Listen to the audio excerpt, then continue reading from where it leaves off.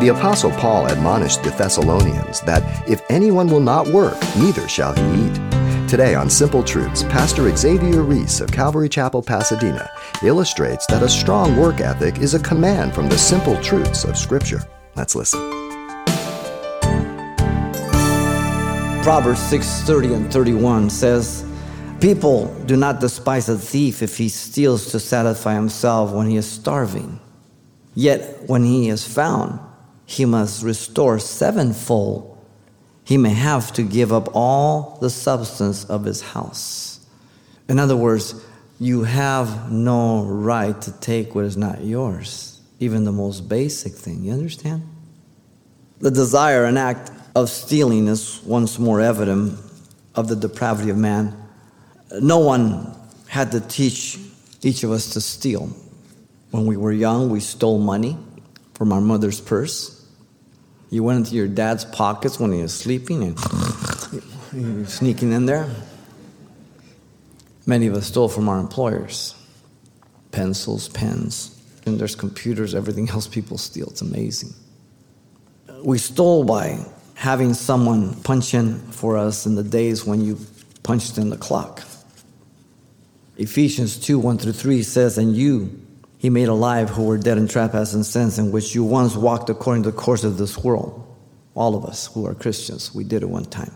"According to the prince of the power of the air, the spirit that now works in the sons of disobedience, among whom also we all once conducted ourselves in the lust of our flesh." Lust means a strong desire. It doesn't mean exclusively sex.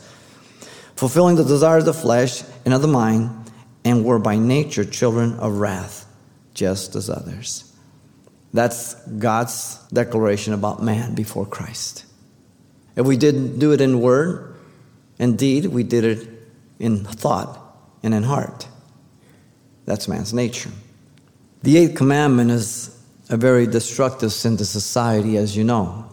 Stealing victimizes the one who has worked hard to obtain the object stolen.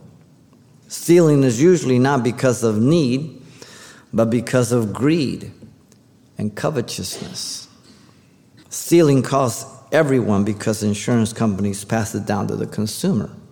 I hope you know that. Stealing makes for a very unsafe and dangerous society. It brings moral and social chaos. Romans 2:21 says, "You therefore who teach another, do you not teach yourself? You who teach that a man should not steal, do you steal?" As Christians, we still have the capacity to steal, as you know, and be dishonest, but we equally have the ability to be responsible to not steal and to reveal that we are different. We're honest.